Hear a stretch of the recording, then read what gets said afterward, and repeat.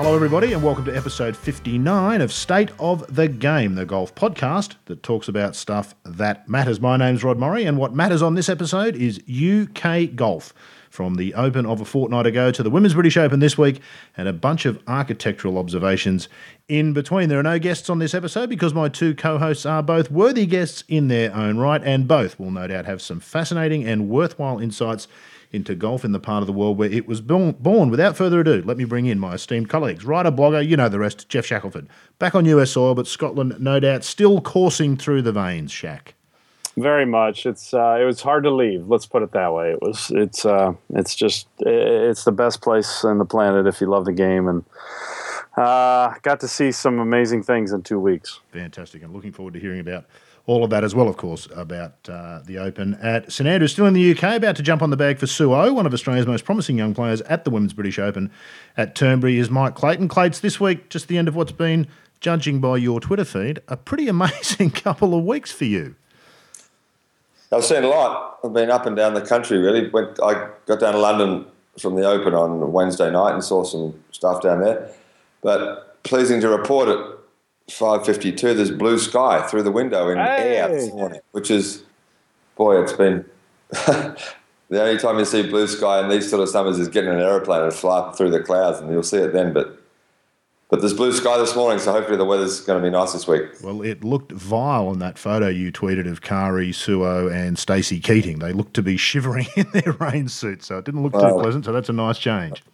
Well, the two of them walked in, but my boss ploughed on from the 14th, which was impressive because it was awful. Yeah, well, the impetuousness of youth and all of that sort of stuff, I guess, Clates. Let's go back before we go forward. I'm really looking forward to what Turnberry's going to offer this week and looking forward to your thoughts on the course and what you've seen of it so far. But let's go back firstly. I want to start with you, Shaq, to St Andrews. And if I said to you, 2015 Open Championship, what's the first thing that springs to mind as far as a memory of what unfolded at the old course?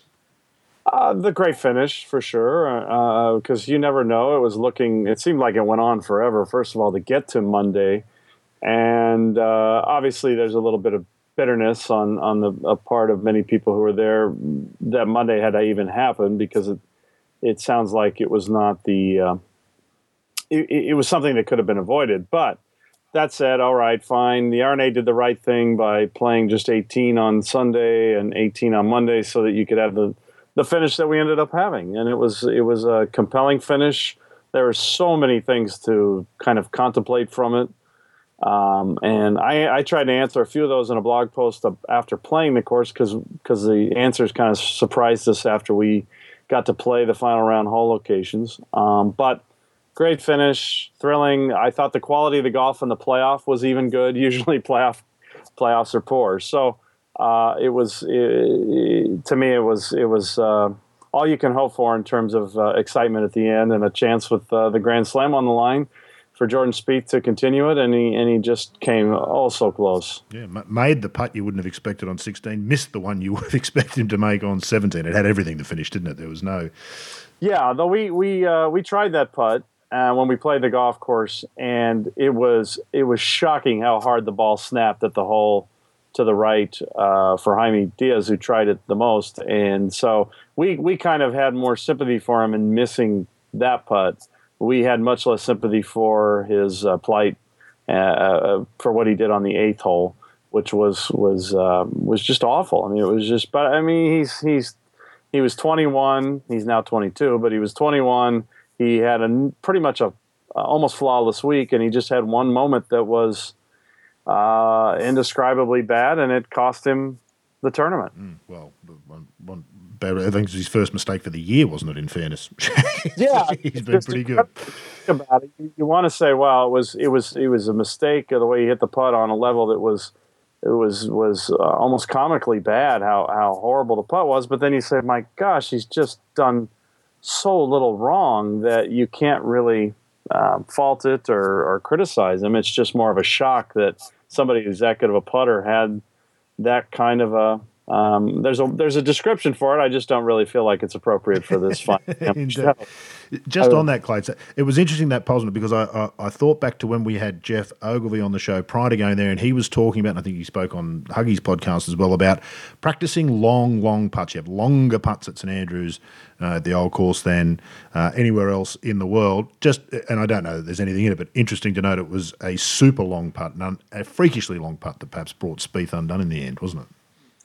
Yeah, well, talking about mistakes, I mean, interestingly, the other big mistake he made that nearly cost him the US Open was a double bogey on a seemingly simple par 3, the 17th hole. So 2 simple par 3s really could have cost him an awful lot. It did cost him a lot in the end, but he made that awful double at 17 at Chambers Bay as well at a critical time. But, you get crazy long putts at St Andrews.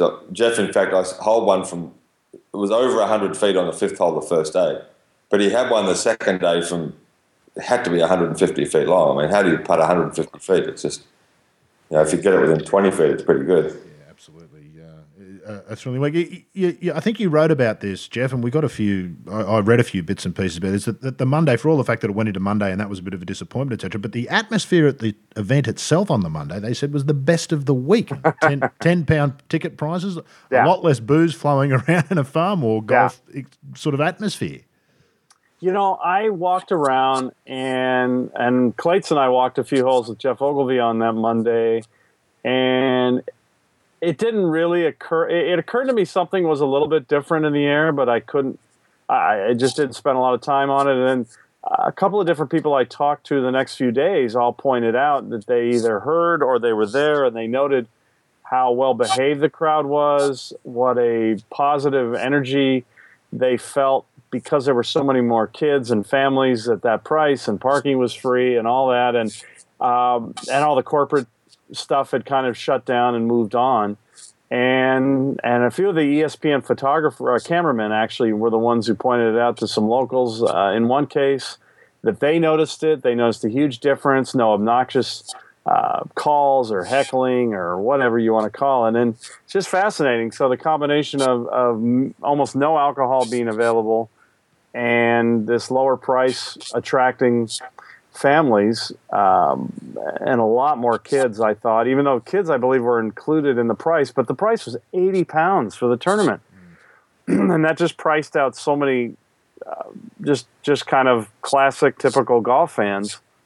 And there were a number of people in the village, in the town of St. Andrews you talked to who work at various places, and you'd ask them if they were going, and they said, well, no, I'll go walk down and watch from the 18th hole on Links Road, but I won't be able to pay because it's just too much. Yeah, best price ticket in sport, perhaps in history, Clate's £10 to watch the final round of an Open at St Andrews. It's a bargain, isn't it? Yeah, well, we had the same experience. I mean, we were walking at Panmure on Tuesday, Wednesday night, and we asked these 4 guys if they were going to go and watch the golf. They said, no, it's way too expensive. Just 4 local Scottish guys who were not that far away, and no, it's way too expensive. So, I mean, £80 is a lot, I think, for a day, and it seems to me like it's a lot. It's 160 Australian dollars. If you charged 160 Australian dollars to watch the Australian Open, you wouldn't get a single person to go. But God, no, not a chance. Even the media wouldn't turn up. What were the crowds like, though, in light of that, Shaq? The expensive on TV they look to be, but of course St Andrews is not the best on-site spectator experience, as we know, just because of the nature of the ground. But was it full? Were there a lot of people there, or did you think the crowds were down? They were down the previous 2 years, weren't they? Yeah, there was nobody there in the practice rounds. It was very light, and then it picked up very nicely all tournament days, and then obviously Saturday was the win day, and it was a beautiful day, huge crowd, and of course everybody had to go to the town and just go shop and eat and drink and kill time, and it was too bad. They were playing golf everywhere else around there, but not at St Andrews, and that was sad. You ripped them. Lots of people ripped them. Huggy ripped them. Loads of journos were ripping them for the speed of the greens just being too fast. From some of the little videos that some of the journos posted, so Ben Everill posted some footage from the press centre, it sounded like the town was going to blow away. How strong was the wind? Was it, in all sense, was it reasonable that you might think about calling off some golf when there's something more on the line than just a $5 bet with your club mates you play with every week? Well, I wasn't out early when the real wind was going on and players were restarting on the back nine. I wisely chose to stay in bed and turn on the television at 7. And of course, I watched and laughed and then kind of cringed as it continued. But I immediately went out and got together and got out there, and it was a very windy day. A few people on Twitter have tried to suggest it was a historically windy day. It just wasn't. I mean, I went around and asked locals, is this extreme? And they'd say no, this is a windy day and you can play golf in this, and it's sunny, it's pleasant temperature. And so, and then that's when I started calling the local courses, and I mean, one of the pros just laughed at me. He goes, "What do you mean? Why would we stop? It's a beautiful day. It's windy, but it's more than playable for golf." And then he said, "But we just don't have our greens fast enough for it to be a problem." And that was ultimately the only reason they had to stop play there, was just because the greens were just too quick. Clates, what was your take? You've obviously played loads of events and seen events called off for all sorts of different things. What was your take on the wind on the Saturday morning? John Hopkins is a rules official, but the chairman of Golf Australia, he was officiating there. He made the point, which I thought was reasonable, was that the forecast on Friday was 100% chance of rain, so they put the pins on the high spots. And then, of course, by Saturday, the pins were on the high spots and it was blowing. So I'm sure that contributed something, because if they put the pins in the low spots to keep them out of the wind, they probably would have been fine, but they'd have been flooded out on Friday early on, which they were anyway, actually. But so it was a combination probably of the speed of the greens and the fact they'd placed the pins for the rain. And once the rain had gone, the wind came, and then they were in the more exposed parts of the greens. I guess would be my only comment. But of course, the greens. Yeah, but what I learned sticking around town the week after was kind of depressing, in that the scuttlebutt from a lot of the people who I trust was that the greenkeeper not only didn't want to mow the greens on the rain day, Friday, he didn't want to mow the partial set of greens that he was forced to mow on Saturday, because he knew his golf course. He knew how it would react to the wind forecast, which, I mean, the forecasters were absolutely spot on the entire week. That wind that they said it was coming, it came, and he knew his greens, he knew his golf course, and he was reportedly overruled, and I believe it. It just didn't. For somebody who's been through 2 previous stoppages in play, it doesn't surprise me one bit that he was able to anticipate, and the R&A didn't agree.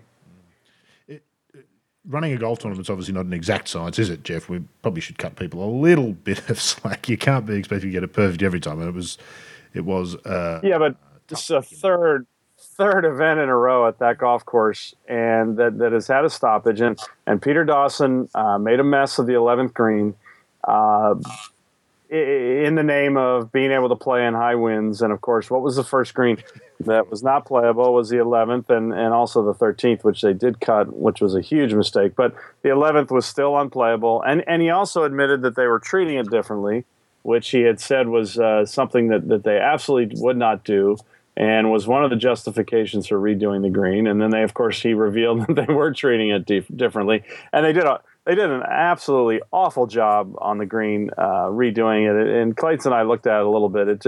There's nothing wrong with the way they changed the tilt of the green. That was fine with today's speeds, fine. But the tie-in work around it just awful. So it has this little berm around the back left pin that they softened, and it just doesn't look like anything else on the property. So all that took place, all that screwing around with the old course ended up being completely useless, really. And so hopefully they learn their lesson from that, and they will not do it again. Thoughts on the changes while we're on it? I mean, I think the tournament itself has been talked right through it. You know, we all know what happened, and it was interesting in terms of watching sort of golf unfold. But the course itself is more broadly far more important than the professional game, isn't it, Jeff? You had a chance to have a close look at it. I saw a couple of the posts on the blog. The bunker on the 17th didn't find favour with you, but what about the bunkers on the second and some of the other bits and pieces they'd mucked around with? Well, they never put the hole right behind the 2 new bunkers on number 2. So that ended up being a non-issue. I don't know if that was whoever was doing the setup sending a little message to Peter about what they thought of his effort, but I was just floored that they never used the hole right behind his new bunkers. The fourth hole bunker, I hit it in during my round, so you can imagine what kind of. I tipped the caddy a little bit extra just for having to listen to me complain about that moment. I almost got up and down, but it was just still. I was like, oh, geez, it's fitting that I hit it in there. So now the more disappointing thing, frankly, is just again that there's just too much rough out there. And Clates and I looked at it when we were walking around. It's hard to explain to people. It's funny when you say to people, well, if you just widen this out, it'd look even more elegant, more beautiful, and they just can't. Well, yeah, but why? I mean, that really won't impact the play, and yeah, it's beneath the old course. It goes against the original concept that made it so special. When you know what old Tom Morris did to widen it out, and the way the rabbits just kind of would mow the turf, and you would have these random areas of turf and bunkers, and people would whap a ball around on it. It has just taken on a little too much of a man-made vibe to it, is my view. I mean, it's still great. It's still amazing to walk, but you just, like a lot of American courses, you could see a good architect coming in and just doing, some little touch-up work to make it more what it was kind of meant to be. Clates, you're intimately familiar with the old course, of course, and I know it holds a special place in your heart. You would have been keen to get there and see firsthand the changes. What was your take on your first sort of trip around of what's been changed there? Well, again, the rough. I mean, right of the 12th hole was, that's a legitimate place to hit the ball down the right, and it's in the rough. I mean, Jeff hit it in there, I think, deliberately the first day, made a 3 out of it, but it should be fairway. And what's the point of hell bunker now? No one ever goes anywhere near it or in it, let alone in it, because the whole thing's surrounded by a massive long grass and just, there's just that mess down there around that bunker now. That ridge left of the road hole bunker. I mean, I'm not sure how much that changed. That ridge left of that road hole bunker looked kind of silly in an attempt to try and feed balls into it, and I barely saw anyone in it all week anyway. So, again, I agree with Jeff. There's way too much rough there. But, it goes back to we all know what it goes back to. Yeah, well, that's right. Mentioned once or twice during the course. But of course, just on the rough, it looked a lot better this time on TV, Clates, than what we saw last time I was there, particularly the rough down the left of the 17th, which I seem to recall Paul Casey having an air swing in there in 2010. There was nothing even approaching that this time around. It was much thinner than the last time we saw it, it seemed to me. Well, it was playable out of there. But the shocking thing to me was with that new tee that these guys are now playing it down the second fairway. No one ever hit it down the second fairway. Now, it seems like it's a legitimate shot to hit it down that down the second fairway, because that angle on that tee shot's changed so much that they just hit it down the second, which is an awful concept to me of playing that hole. So I've been pondering that, and I have a kind of a theory, and I'm not able to explain it very well, so bear with me. But because we talked about that, I mean, Jordan Spieth played it there, Zach Johnson played it down number 2, and I'm starting to.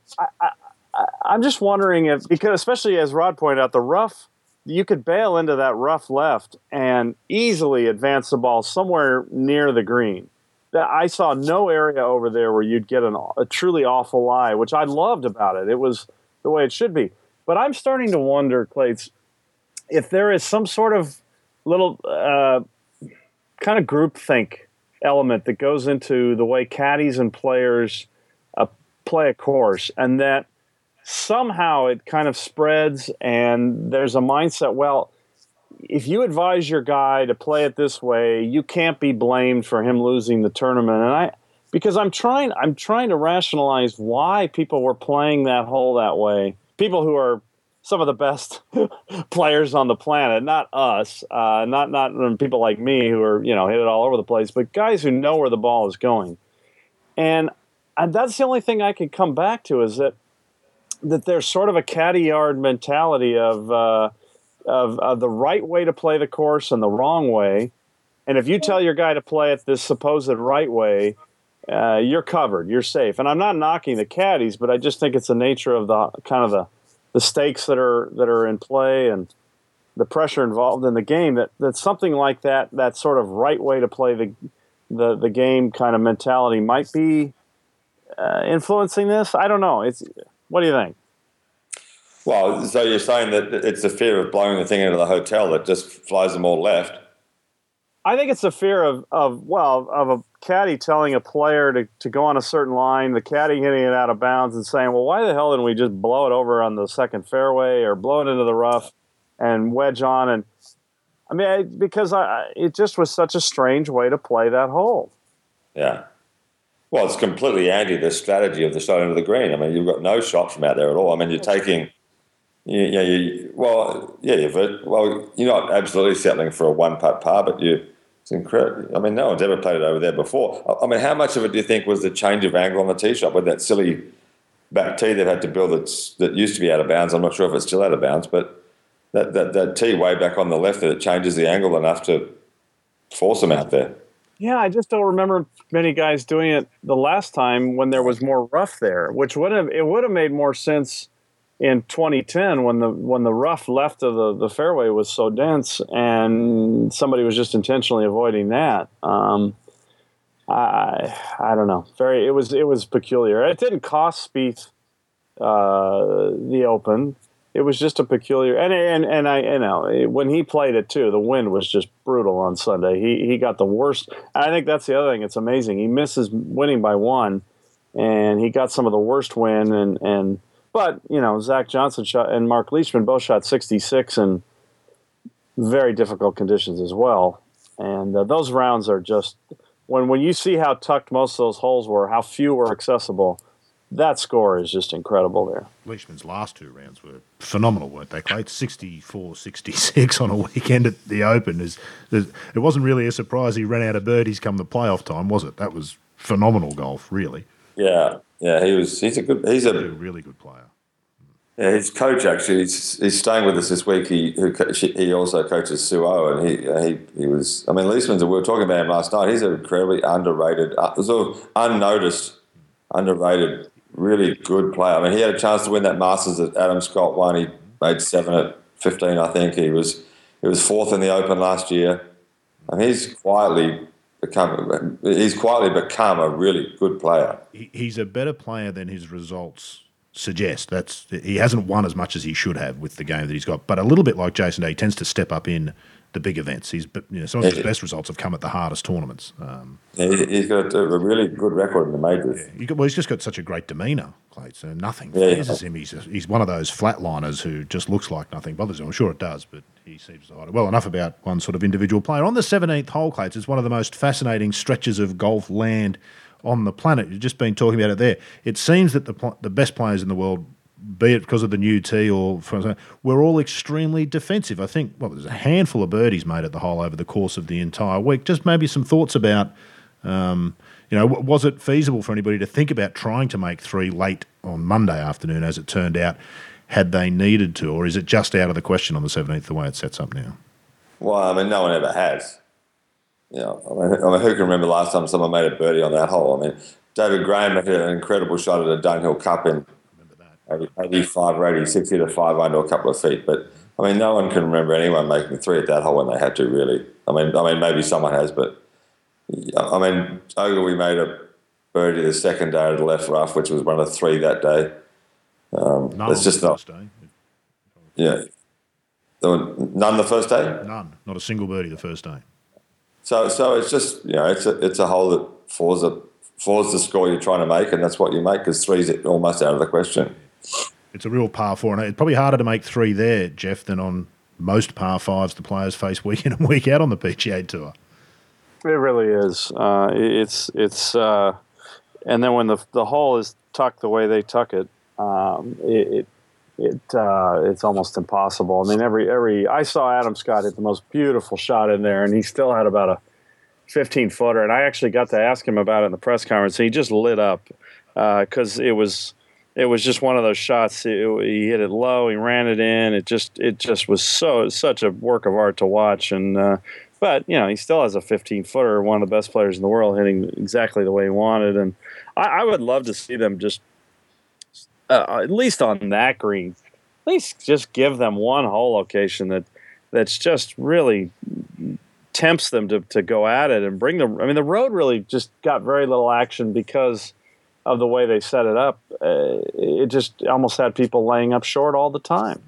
Where would you put a flag to do that, Jack? Yeah, just you can put it to the right of the road hole bunker a little bit, right in the middle, and not tuck it near the tiers and different things. And it's just not that complicated. We saw almost nobody go left of the road hole bunker this year. I mean, it's never been the most popular shot. You usually see a few people take on that line. Wasn't as many of that, it didn't seem, this year, Jeff. A couple of people did the first day, but that was the rationale apparently for the large berm they've attached to the road hole bunker. I didn't really see how that would discourage that play because of the way the game is played now through the air, but somebody got it through their head that was a great way to modify the hole, and of course it's just so antithetical, the whole old course democratic approach to play. And I need to go and find the write-up where Bobby Jones talked about it. He used that route, but he was inspired by, and I think, Clates, we discussed this, it was either Roger or Joyce Weather that he first saw do it. And he loved that about the course, that there was a longer way to the hole, but maybe the smarter way. And, to try and discourage that, to me, is just shows how little, either how little the person doing the work gets the old course, or how determined the person was to mask the real issue at hand, or some combination of the two. Did Faldo make 3 from over there on day 2? 3 or 4? He holed something from just off the green over there. I think he took that route. It was either a 3 or a 4. Yeah, I'm not sure if he intentionally took that route. Maybe not. But that is how he ended up taking, yeah. Yeah, that's exactly. Just on that, I suppose it was the Tom Watson. Were you guys there for Tom Watson's farewell? Clates, did you get to see that as a player? No doubt you'd hold him in pretty high esteem, a great achiever in the event over the years. Was it special to watch? Well, it was at 10 o'clock at night. I was back at the house, so no, I didn't see it. But it was. I mean, great record, incredible, really. We're here at Turnberry this week, where there are some awful attempted paintings of the Nicklaus and Watson thing, where they just will put the photos up. The photos are great, and some guys have tried to make a painting out of the photo, and they're predictably awful, but that's okay. It's the little nuggets you get, isn't it, Shaq, from Clates? Yeah, you just don't get from others. I'm much more interested. I haven't seen a good photo yet of the hideous fountain that's been installed at Turnberry. Oh man! It's beyond belief. Because we went on the way back to where we're staying. If you go to the coast road, there's a Killeen Castle is there. We dropped in there on the way home because Sue was so desperate to see a castle. And there's this is an amazing castle on the rocks on the sea, and there's the most beautiful English garden with the coolest water feature right in the middle of it. And it's like, 8 miles down the road, there's the most hideous whatever that thing is out the front of the clubhouse. It's beyond belief how ugly. I see it now. I just found it on Twitter. Oh, there's like some Roman soldier at the top or something. It is. You couldn't imagine anything with less class than a. Okay in Florida maybe, but way in Scotland, I mean, wow. Be like Clive Palmer buying one of the great courses of the world, wouldn't it, Clates? It's the same thing. It's the same person all rolled into one. Really. It's just they're in 2 different countries, but they're the same person. In all seriousness, Clates, does it affect the atmosphere? I mean, are people talking about it? It must. I haven't seen it, and I'm trying not to look for it, as Shaq has just done. I didn't realise that there was such a thing there. People averting their eyes. What's been the response? Well, I don't think anything. I think they just come here to play the tournament, and it's out the front of the clubhouse, so you don't see it from the golf course, and it's just. I'll tweet you a picture of it today, but it's beyond belief. Anyway, thanks. I really appreciate that. Let's. Anything else on the old course? Not so much the tournament, the old course, Shaq or Clates. Before we move on, I know we could talk about it all day. It is such an amazing place. Would have been a spiritual feeling being back there. I would have thought for you, Clates, in some ways. It was nice. I mean, the one thing I thought, Jeff, was. I thought it was, and it played into Johnson's strength, was I thought it was disappointing the holes they played in the playoff. When you didn't, there was one shot you had to hit in that playoff, and that was the second shot to 17, and Johnson duffed it, and Louis hit a great shot. The first hole's a bludgeon, a pitch, 2's a simple hole, and 18's a simple hole. Sure, you have to make 3s on them, but I thought they should have gone out to the 15th tee, as inconvenient as that was for the people in the stands, and played in from 15. That would have been a much better test. I just think it was not much of a test playing those 4 holes. Yeah, I understand why they do it, but I think you're right. The way it was played out was validated, and the players were out. By the way, we obsessed about the 17th hole. They were playing the 16th hole the same weird way. I think Louis Oosthuizen was the only one of the leaders who actually tried to play it down the fairway, which was interesting. But those are better tests of golf, those two holes, than 1 and 2. Those two are just so short now, and like you said, they're playing right into Johnson's game with the wedge, which he's brilliant at. Do we take is it any sort of positive that a short hitter, for want of a better term, can still win the Open? Is that a good thing, or is it just a matter of circumstances this particular year? Well, it's a good thing because it's the most democratic course in the world, so everyone can play it. I mean, John Daly can win there and Zach Johnson can win there. And, it doesn't reward anyone in particular. And having said that, I thought the most shocking performance of the week was Dustin Johnson. Without doubt. Shocked me the way he was going to win that tournament. He dominated the first 2 days, and he just played horrible golf on the weekend for him. As much as he got reamed for what happened at Chambers Bay, though, Clates, wasn't it a little bit of justice that he was kind of forgotten in the whole affair and hasn't copped it? He really copped it after the US Open at Chambers Bay. But you're right. I mean, you couldn't have got enough money on him on Friday night, could you, Shaq? Or after round 2, he was tailor-made for the course, so to speak. Yeah. You would have thought. Yeah, it was a strange thing. It seemed like he was just going to overpower the course and kind of glide around, and then, he throws out not a great round, and then you think, well, maybe it's just his one of 3. Everybody has one round of the 4 that's usually not so good, but whatever happened there, he just couldn't keep it going, and. It's actually almost a bit weird, isn't it, Jack? You wonder whether something might have happened. That's almost a bit weird. 10 under through 2 rounds and then 75-75 to just completely disappear is, you wonder whether something might have happened.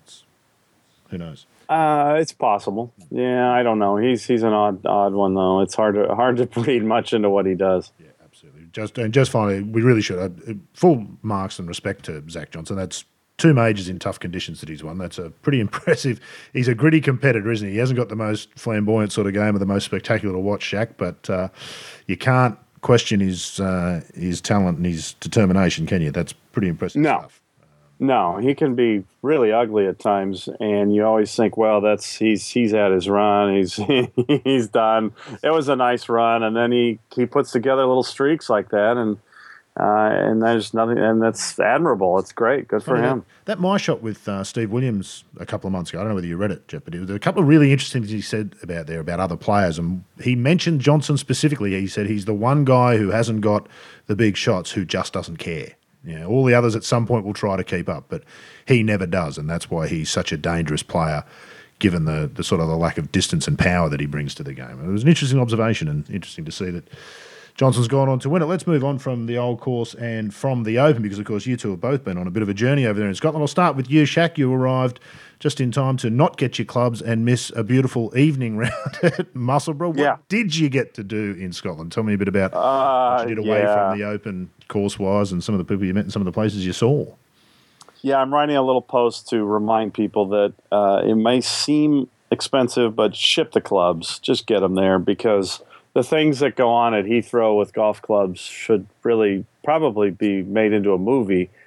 They seem to take delight in either hiding them for hours at a time or hurling them across the runways or dragging them or something. But yeah, so I missed out on 9 on an absolutely incredible evening at Musselburgh, but that's okay. I walked around anyway. It was beautiful to see that place and kind of picture all the ghosts of the parks. And I actually introduced Clates a few days later at the Scottish Open to Mungo Park, who's the great nephew of the Mungo Park and grandson of another Mungo who was a very good player. And he told me a lot about Musselburgh and that area and how that was sort of really the epicenter of early club making. And so it was fun to kind of think back to some of those streets around there and picture what that time must have been like. But I got to play my favorite course, I think, on the planet, North Berwick, the West Links on one round, a beautiful day. I played with Stephanie Way, Rue McDonald, and the secretary there, Chris. But I also, the day before, played the Glen Club, which is there known as the North Berwick East Links. And just another one of these courses that nobody talks about, probably because it's not as great as the West Links. And I had driven up there before. There's a little spot where that's a beautiful setting looking out over the town. And the spot you drive to used to be a golf hole, and I still haven't quite gotten the story. It was once a magnificent par 3 over the water. But anyway, you drive up there and you kind of look at those first 4 holes, and I've come to realize, and Clates has probably realized this too, you just can't judge the courses over there by the holes around the clubhouse, because quite often the clubhouse is placed in a spot where it was more of convenience, and then the ground around it's not so great. Excuse me. And so we got out and played that golf course, and I wouldn't say there are any world-class holes, but there are no weak holes. Every hole's interesting, and the views are just stunning. So it's a place, I don't know if it suffers because of its name, but it's just the Glen Club doesn't really excite the senses like North Berwick East Links. Excuse me. So I highly recommend it as an alternative right there, and it's just another amazing course in East Lothian. I imagine a lot of courses in Scotland, Clates, and probably Ireland to a lesser extent, suffer from a similar thing that you see in Melbourne, don't you? With some of those courses that are near the Royal Melbourne and the Kingston Heath, which, were it not for Royal Melbourne and Kingston Heath, would be held up. They fade in the light, don't they? There's these wonderful facilities around the known ones that people never hear about or talk about. Just what Shaq's talking about there. You get a lot of that in Scotland. Well, we do. I mean, we're at Panmure, which is a classic case of the less interesting holes around the clubhouse, because you generally start in the town and you play back to the town and you go out to the more interesting land. But I walked those one night years ago. We looked at the holes around the clubhouse at Panmure on the way home from dinner. But you get out to the Hogan's hole, the 6th, and from there on, I mean, there's a tremendous golf out there. I mean, it's everywhere over here, really. Just run through a list quickly, Clates, of the courses you have seen so far this trip. Garland, Muirfield, North Berwick, Panmure, Carnoustie, the old course. Then we drove down to Woodley, Ganton, Notts, which was amazing, Royal Wellington, and then we did Sunningdale, New and Old, Berkshire, Red and Blue, Woking, Swinley Forest, which is more incredible every time I see it. I mean, Jeff thinks North Berwick's his favourite or best course on the planet. Swinley Forest is, for me, might be the perfect course, par 68 or 9. You know, they put some back tees in, so it's more than 6,000 yards now, but it shows how you can have great golf at a sensible length. And then back up to Turnberry, and we played 9 holes at Prestwick last night, so I'm going to go back there and see the rest of that. But, you know, anyone who complains about blind holes needs to go and see the Alps hole at Prestwick, which is the most amazing thing. I mean, McDonald did a good job of replicating the craziness of the Alps hole at Prestwick when he did the Alps hole at the National Golf Links. But, wow, I mean, what an amazing hole that is. And, I mean, you know, I've seen so much stuff now that over here that, and Ashley Mead, one of the partners in the business, came over, and first time ever, and he was shocked at how many things, and every single course had things that you could not get away with in Australia because of the complaining mentality of the bad player who wants to score. So, you know, it's really struck me more than ever how in Australia the game's been hijacked by bad players who think that every course and every feature should be playable, when you go to places like North Berwick with that blind burn in front of the green at the 7th, Jeff, and the bunkers in the face of the hill at the Redan hole, and the 16th green, and the burns at Carnoustie, and the blind burn on the 12th at Panmure, and 12 or 11, I can't remember, 12 I think. And, you know, just everywhere there are features that you would not get away with in Australia and America, where people think the game should be fair. But, the game's almost been certainly in Australia, it's been hijacked by bad players who think that every feature should be playable. And, you know, I'm even less tolerant of, you know, I was talking to Ashley about the other day, you know, we've been hijacked by people who don't even have enough respect for the game to learn how to hold the club properly. And they can't play, and they just moan. And over here, man, you get nothing over here. You better play. And if you can't play, that's fine.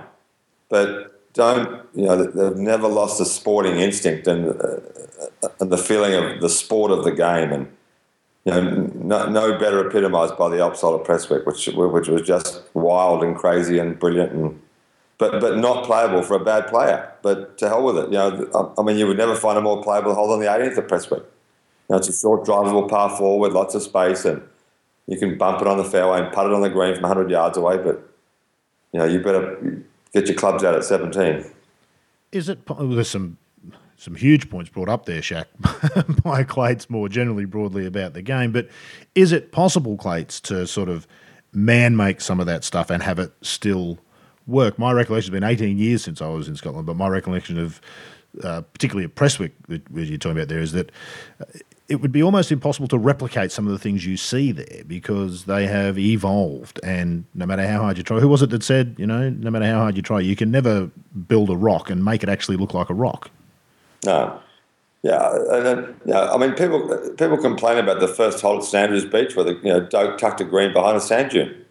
I mean, seriously? I mean, you come and play golf in Scotland and then go back to Australia and complain about the 17th at Kingston Heath or the first at St Andrews Beach, I mean, seriously? I mean, it's dumbed down is the wrong word, but I mean, those features aren't even remotely close to the sporting crazy stuff that's over here that's brilliant. And I mean, Doak had a great point about going back to the changes at St Andrews. Frank Nobilo brought it up, I think, on the Golf Channel. Doak's comment about the moguls at the second green at St Andrews, the bunkers on 12, and the mount in front of 4 as 3 examples of features that were beyond the imagination of the human designer. No designer would design that. No human. And the changes to the old course, he made the point that no one would design that. But for the first time ever, man now thinks he's smarter than the golf course. And I don't think anyone summed up why changing the old course is such a bad idea better than that. I mean, no human could come up with these features. The fifth at Prestwick, the blind shot over the dune, and I mean, you just couldn't build that hole now. But and no one would do it. But his point about for the first time ever, man now thinks he's smarter than the course. But the game is so sanitized now by the fair crowd who want to score and don't want their it's nice smooth 3s and 4s and 5s disrupted by a blind shot where they might go in the wrong place and make an 8. Shaq, is Clates onto something here? Does the game need to be more difficult? Is this what he's saying? Is it not hard? No. Or is it not interesting enough? Is that more? It needs to feel like it needs to feel natural. I mean, this is what Max Baer spent all this time trying to write these long, sort of tortured essays.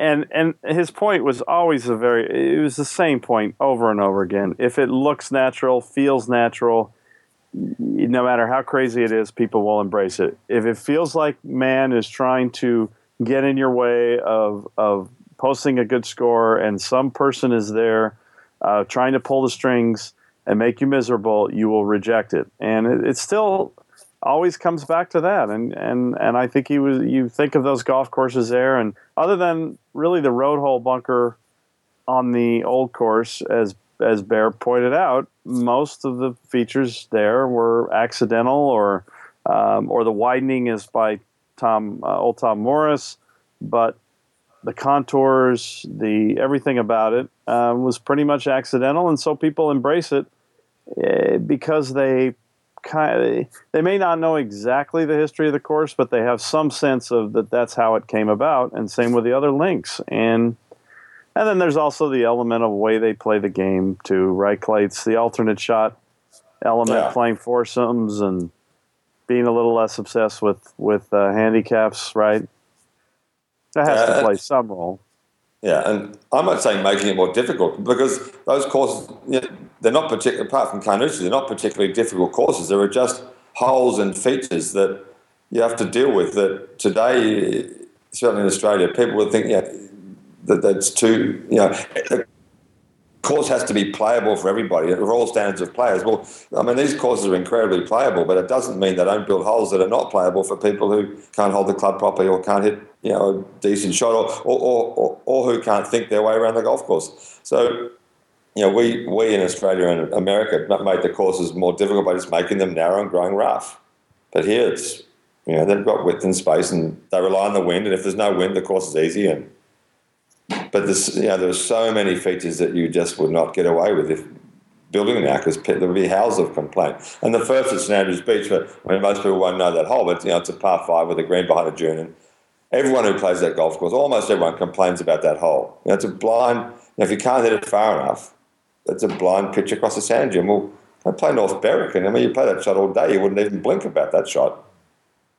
I think, though, too, don't you, Clates, that modern architects are at a disadvantage in that everybody knows now that you can just move something and move a mound. Whereas old Tom Morris is like, hey, he just wanted to put the green on the other side of that dune, so he did, and there wasn't he was really designing the first course there, and he didn't have a bulldozer, so, it's okay. But when Doak doesn't put a green in a spot that could be viewed, it's like, well, hey, you have bulldozers at your disposal. Why didn't you just move this thing? And it may be impossible to replicate that kind of era of design.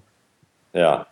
Well, it's just I don't know. It was the original game where it was a sport, and they played matches and they scored. Scoring wasn't the point of the game so much as they were playing matches against each other, and so it didn't. That sort of. Every time you go out there was with a card and you have to score.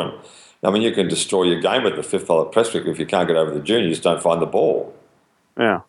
But how much fun to play it is it? It's just crazy hole, but great. I suppose part of that, Clates, is when you do succeed, if the greater the challenge, the more satisfying the success. I suppose there's an element of that. There's a real incentive to improve, isn't there? Where, of course, what we do with modern golf courses, nobody ever complains about huge, long water carry par 3s, do they? They're considered wonderful golf holes and signature holes, aren't they? The whole island green at Sawgrass sort of thing. That's the modern version of sort of the hard hole. Everyone accepts that as good, yet, the penal nature of those holes is, the 17th at Sawgrass is an awful golf hole, isn't it? Really? Well, it's brought some great, it's not the whole, and as Dye said, he said, I get typecast as building Highland Greens. I only built 2 in my whole life. But he was going to cut half the lake out, and his wife suggested cutting the whole thing out and making an Island Green. And look, it is what it is. But it's for the market it's built for that 4 days a year, which is purpose built for it. It works, but unfortunately, people try to replicate it all over the place, and you get these silly sort of Island Greens around the place. Shaq, you probably notice, and I know, just listening to Clates talk, your view of golf changes, and you fall in love with the game when you go to Scotland, don't you? For all sorts of reasons beyond just the golf courses. There's a whole culture of the game in Scotland, which is certainly different here in Australia, and I assume different to America. Do you find that when you go back to Scotland?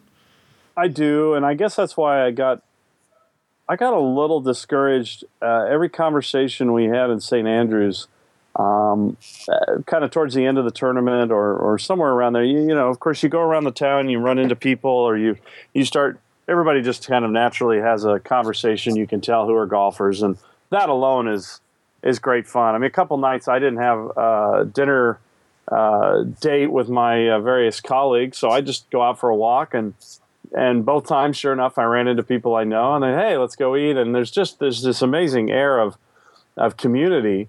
But that said, it was. I'll be blunt. It was depressing how many times you'd just go. You'd say, "Well, where are you playing tomorrow?" "Oh, Kingsbarns." Like, oh, yeah. What about Crail? Is that on your Crail? Now, which one is that? And you're like, it's that one that's been here since the 1700s. And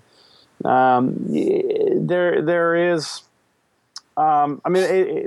People are still getting the essence of kind of that vibe of the game and the community of it, but it does depress me a little bit how many want to go and then just go play some course that just beats them up. At Crail, I went there and I didn't play the old course. I wanted to play Gil Hanse's course, and which is beautiful and fun in its own right and very pleasant, enjoyable golf, but even in the parking lot after, I ran into some people who came in at the same time I did, and you say, "Well, what'd you think?" And it's just really short. It's kind of like really, it's an absolutely stunning day. This beautiful setting, Crail. If you've been there, just amazing place. And you hear that, and it does. Maybe when they get home, they'll kind of think about it a little bit more, and they'll see it in the context of the other courses they play, and realize, wow, now that's the course that I could play every day and never get tired of. Whereas I don't need to ever go back to the Castle Course or Kingsbarns again, or even maybe even Carnoustie. But so it is amazing to me still how many people go there, and the priority is to check off the name courses. And I get it. I do get that. But they're missing out on so much more in terms of the experience, the people you meet at the Crails and the Elys and the North Berwick's of the world, and in the towns connected to them. I mean, the town of Crail, the town of Kingsbarns. I can't imagine many people play Kingsbarns stop in that town and their tour bus. They probably just drive on through. And I stopped in the town of Crail, and they have a golf-themed pub there in town, and went in there and had a pint quickly and just kind of took it all in. And it's just, that to me is as much a part of the experience as anything. And I see a lot of people not getting that part of the experience. And they're still having a great time, but I think they'd have an even better time if they soaked up a few more of those little things. Something that Rue McDonald always talks about on the Scottish Golf Podcast. Yes. That the mistake people make is they've got this list of names courses, and it's a mistake we made when we went in 97. There's a list of names courses. When you come from afar, you feel like you've got to tick them off. But everywhere we went, Clates, in Scotland, back in 97, we would play, the name course, be it the old course, whatever. And every time you'd run into someone in the town and say, yeah, it's not bad, but you should play the joint down the road that no one's ever heard of. It's 3 times better. Yeah. Everywhere we went, we got that. Yeah. I mean, we had friends who were going up to Dornoch and they'd never heard of Brora. I said, you have to go to Brora. I mean, don't go to Dornoch and don't go all that way up there and not bother to go the extra 20 miles to go to Brora, because it's 40 quid and it's... So, I mean, almost the rule over here is if you're paying more than £100, don't play. They're going because there's always something great for less than £100, which is still a lot. But I mean, Knots, which I'd never been to before, Hollingwood. What a brilliant course in the middle of England there, and just no one. Well, I mean, a few tourists, I guess, go there who know about it, but it's not one of those courses you go to. But just brilliant English golf. It's fantastic, and in Ganton and Alwoodley and all those places through England there's some incredible golf over here. Amazing, really. Of course, we just saw the Senior Open at Sunningdale, which was an absolute joy to watch. Just such a different sort of golf, isn't it? I mean, different to the old course even, but just such a different sort of golf that you get to witness. Yeah. I was there on Thursday. I mean, I wasn't amazed, but the crowds were terrific there. I mean, it was a great atmosphere there. That's a golf club, though, a genuine golfers area. I mean, people would come out to watch the couples and the langers and the foulers, wouldn't they? I mean, it's that's lots of good players there and great, easy to watch and a beautiful course and just a tremendous tournament there, really. Absolutely. Clates, could have done it. Yes, sorry, Shaq. Of all those places you've been naming in England, is Swinley Forest the only one that's kind of hard to get on for somebody if they're trying to write letters and write emails to secretaries? Swinley has that reputation. They couldn't have been nicer. 3 years ago, I drove up there. I drove up to the gate, and there's a gate that people kind of stop 6 feet short of the gate, and it doesn't open. And if you drive right to the gate, you drive within a foot of it, it opens. I knocked on the door of the secretary's office, and I said, and there was a woman there, and I said, I'm Mike Clayton from Australia, I'm a golf course architect. Would it be a problem if I walked around the golf course? She looked at me and said, why would that be a problem? I'll let them know you're out there so they don't annoy you. So, my experience of Swinley Forest has always been incredibly welcoming, and maybe because I'm lucky and perhaps because I was a player or whatever, but it's got that reputation so people don't go there, but they've always been tremendous to us, and to me the more I see that course, Jeff Ogilvy says, it's my favourite course in the world because I can go and play there with my dad and we can both have a great time, because there are plenty of shots for him to hit, and his dad can bump it around, and it's one of the most beautiful places in the world to play golf, I think. Of course, you probably won't be welcomed back with open arms now that you've given away the secret of the gate, Clates. They all come storming in saying, Clates told us how to get in. People can't find the golf course because there are no signs. You have to know about the red post box on the corner. If you don't know the red post box in the corner, you can't find the golf course. But you can if you've got a TomTom now, I suppose. But look, I've always found them incredibly welcoming and a tremendous place to go. And Tell me a bit about the course, Clates. What's so special about it? What is it about the collection of holes or the nature of the holes that's made you fall so in love with the place? Well, it's short, but it's difficult, and it's wide, and of course the feature of all the English courses are the beautiful roughs. I mean, we don't have hardly any decent rough in Australia. There's a bit of heath on some of the sandbelt courses, but the beautiful expanses of heather and grasses, and the texture and the feel and the look of the roughs, and people talk about Metropolitan having the best fairways in the world. I mean, the best fairways in the world are over here by far, because they're perfect fairways to play golf from. And every lie is a little different, and will be a little cuppy, or the sand's a little not quite even, or it's a bit browned off if it's a high patch, or it's a bit softer and wetter in the low spots. But it's such beautiful turf to hit the ball off, and the courses are big and wide, and people think that I hate trees, which is a stupid reputation that we've garnered in Australia because we've cut a bunch of trees down. But my answer is going to be, well, how come I walked around 20 courses in Britain in the last 3 weeks and we saw less than 20 trees we would cut down? Because the golf is wide, the trees are miles away from the golf. It's all about the hazards on the ground. So that they understand over here perfectly how to use trees, and trees are a part of the game on the inland courses, but they keep them miles away from the golf, and there's no work for a chainsaw over here. So there are courses in Australia where I can literally go and you can find 20 trees a hole to cut down, and it's always an argument. And you come over here and say, well, where do you cut the trees down here? Well, you don't, because they've kept the trees away from the golf. And they get it, but it's and Swinley's got great holes. Colt built 5 of the best, I think the best collection of par 3s on any course in the world. Lots of long, difficult par 4s where you've got to think about what you're doing and hit great shots, and a bunch of great short 4s, and the whole combination of the whole thing is perfect, really. And just the heather and the roughs are beautiful, and you don't see a house out there, and it's quiet, and the course is not busy, and not you can't imagine anyone going out there in a golf cart, or it just doesn't happen. So the courses aren't compromised by having to, where's the cart path going to go? Where's the traffic going to go? And it's an issue in Australia now. Where are the carts going to go? It's just a horrific departure from what the game is over here. Of course, courses and clubs weren't built as financial concerns, were they, Clates? They were clubs for people to enjoy as a recreation. There is always the financial imperative in the modern era when you go to build a golf course. It's a business and it needs to make money. So all this other stuff, if the bean counters had been in charge, Clates, Barnbougle would never have been built, don't you? No accountant in the world would have said, this is a good idea. This is not going to happen. So and as perfect as the land around the coast here in Scotland is for golf, so is the land around the heathlands in London, that southwest land. So perfect is that land for, it's inland golf and there's trees on it, but it's just perfect land for golf. And they built, perhaps the best collection of golf courses in the world. I mean, certainly it's miles ahead of the sandbelt.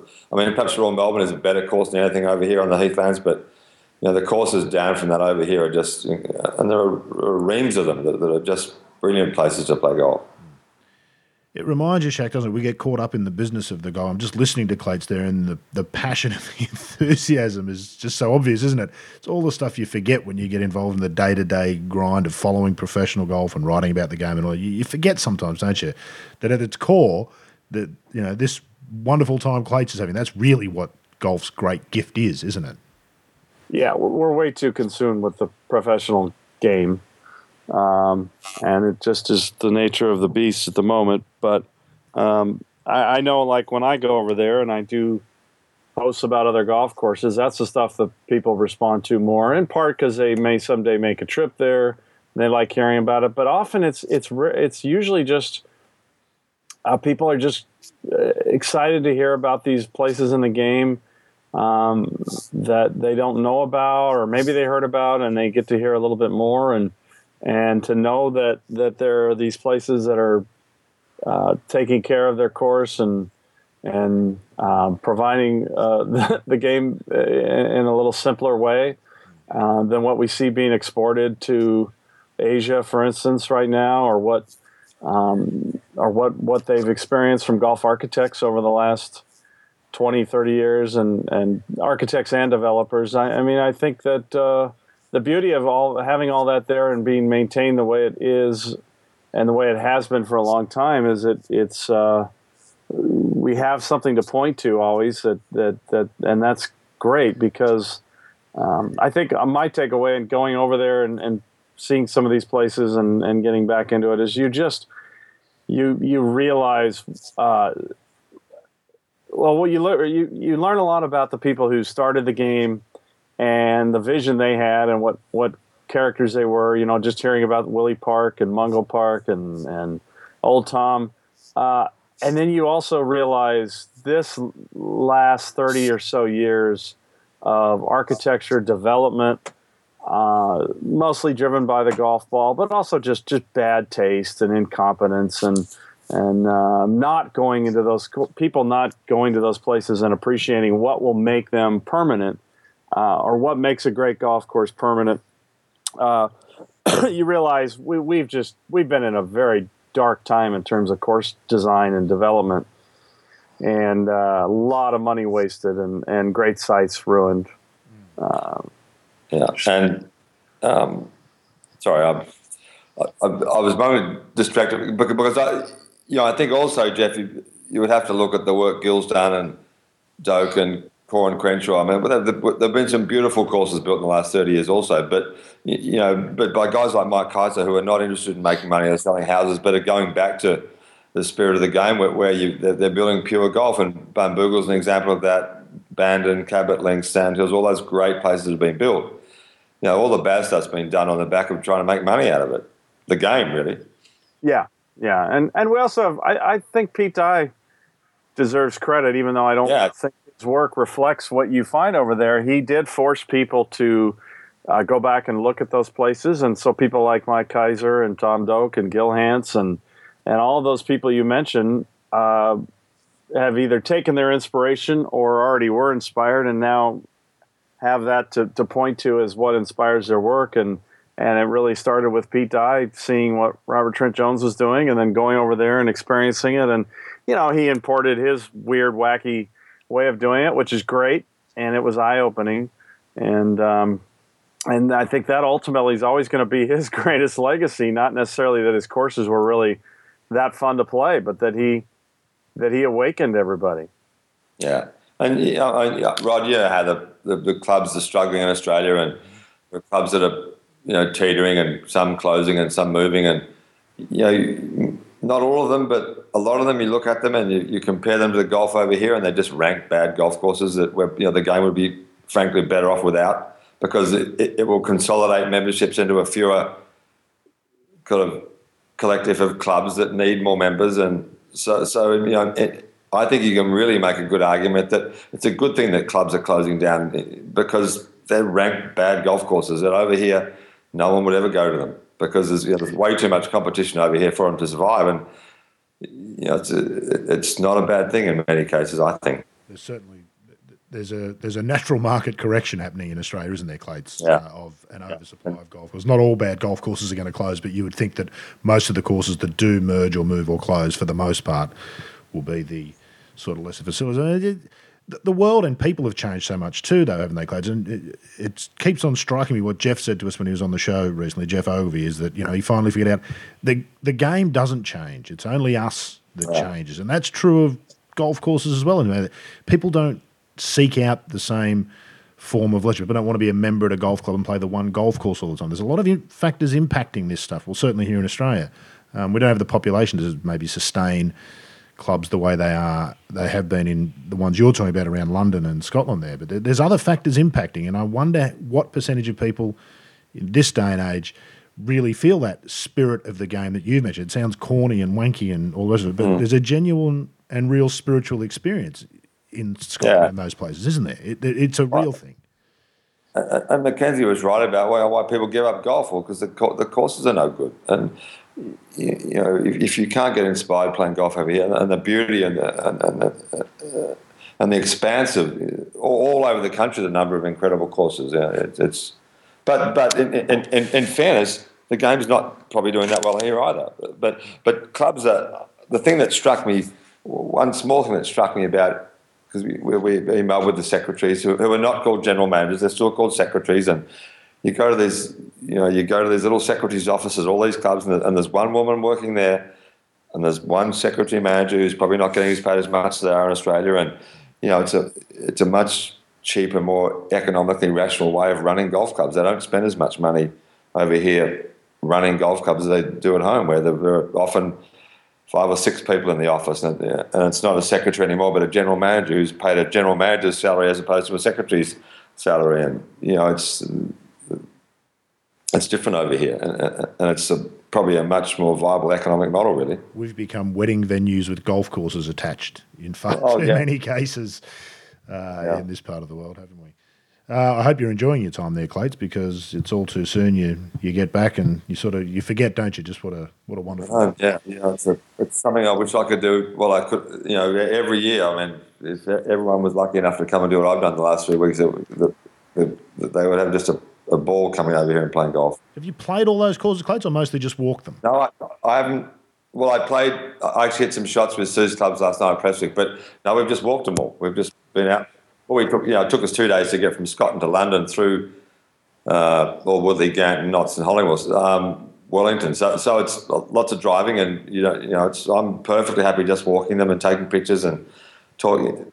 Ashley was over here with me, so we spent a lot of time talking about them, and you talk to the people you go through on the way around, and it's. Well, and the one course I mentioned was Woking. We went to Woking, which is one of my favourites as well. Just another tremendous golf course. So they're everywhere, and people I think who Americans probably, Jeff, more than Australians, that they tend to gravitate to Scotland where there's so much great golf in England. Yeah, for sure. Most Americans don't think a whole lot about golf trips to England. Yeah. I think which is understandable. Yeah. Well, it doesn't have the same reputation, has it? It's a different thing, England. It is, and there's just something magical about the concept of Scotland. And if you're only going to make one trip, and you have to do the ones, you have to see the big ones, and I understand that. That said, my dad just mentioned today he's with a group there through Golf Club Atlas. They're going to all sorts of great off the beaten track spots in England, and it's a pretty stellar. There's just so many places to choose from. By the way, Clates, before I forget, how was Al Woodley? They've done work there in Alistair McKenzie's earliest 18-hole design, I believe. Well, they're all the clubs seem to be fiddling with bunkers over here, which is not.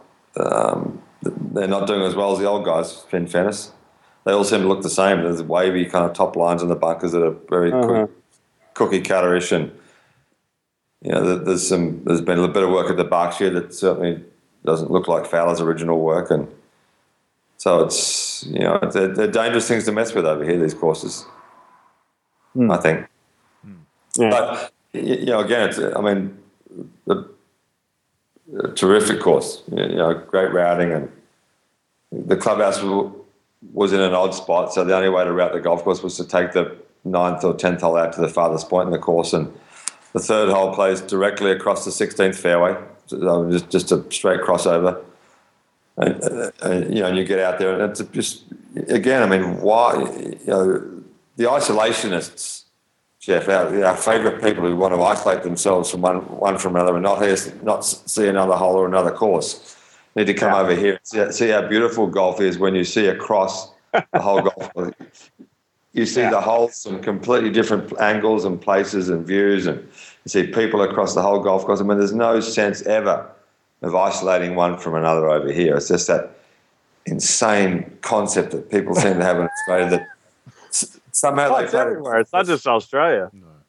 Well, yeah. Somehow they played a golf course somewhere where you couldn't see another hole, and they liked it, and they decided that was a concept worthy of emulation. Where every single course over here, there are wild, huge, expansive views over the properties, and it adds so much to the game.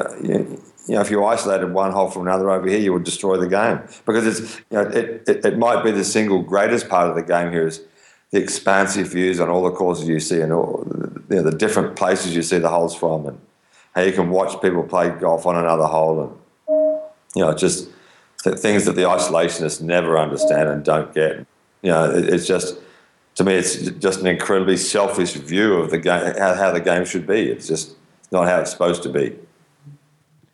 I could listen to you all day, Clates, and you could probably go all day if we let you, but we'll probably wrap it up soon. Before we go, Shaq, I wanted to find out from you, did you get the opportunity to walk a few holes of tournament golf with Clates and be exposed to his magnificent running commentary, and how did you enjoy the experience? I had a whole summer of it here in Australia. It was fantastic. How did you enjoy it? We just did a few holes with Jeff Ogilvy on on Monday at the Open, and we were going on various things, and then we ran into some people, and we were fighting off rain, but yes, we had an enjoyable chat. I probably should have forced him to just do total commentary on Jeff. He was playing well. He was playing with Luke Donald, who was playing great and going to have another one of his backdoor top tens, and which is nice to see him playing well again.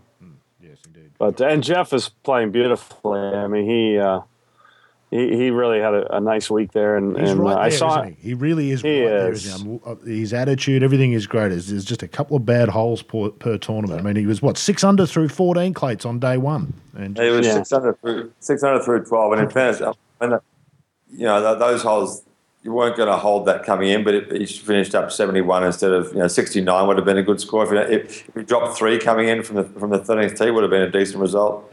He made a terrible 7 at 14 and then he shot the best round I've seen him play on Friday. He shot 68. He played a beautiful round on Friday. And then 72s in the weekend, which was kind of disappointing, really. Just too many kind of silly mistakes. But he's... There's something there. He's going to win something soon. I'm convinced of it. Yeah. I really like the way he's talking, and he seems very relaxed. And we chatted to him down at Peninsula, Clates, and everything about his demeanour all feels really positive, doesn't it? And the game is right there, it seems. So, would be terrific to see. Well, I think we've proved one thing, if nothing else today, Clates. You are genuinely a certifiable golf nut to have walked all of those golf courses and barely swung a club. I can't think of too many who would do it, but not only do you do it with enthusiasm and gusto. It's been fabulous to catch up with you today, mate. Thanks for some time. Look forward to seeing you on the coverage, hopefully, over the weekend with Sue at Turnberry. It'd be great if she could get in the mix. Yeah, it would be good. So the course is good this week. It's the last time anyone's going to play this golf course because they're going to blow it up on whenever, soon. But it's not my favourite open venue, but it's a good one, really good. Well, it always produces great finishes. It's maybe better than any course, really. Yeah, it does. Yeah, they've always been great here. Fountain aside, it's one of the great settings, isn't it, with the hotel up there and the pitch and putt course down the front. If I recall, wasn't Jeff there the first time we spoke to him on State of the Game? Yes, he was. He was staying there with his mates, and he just walked off the pitch and putt course when we got him. He did. We dragged him away from that, which was we felt bad about. Yeah, that's right. Not for long, but we did feel bad about it for a bit. So it'll be terrific to watch that unfold this week, Clates. Best of luck. Thanks for taking some time today. And Shaq, as always, to you, a million things we haven't touched on, but one thing we do know, apart from Clates being a golf nut, we're going to get Rue McDonald on the show because he does a terrific podcast and he'll be great to talk to. I know you played golf with him, so we must collar him for the next one. But thank you for some time today as well. All right, thank you. And that wraps it up for episode 59 of State of the Game. It was a big one, but hopefully you enjoyed it as much as we did, and we look forward to your company next time on State of the Game. State of the Game is a Talk and Golf production. Theme music, Writer's Retreat, provided by Lloyd Cole. Visit www.lloydcole.com for more information.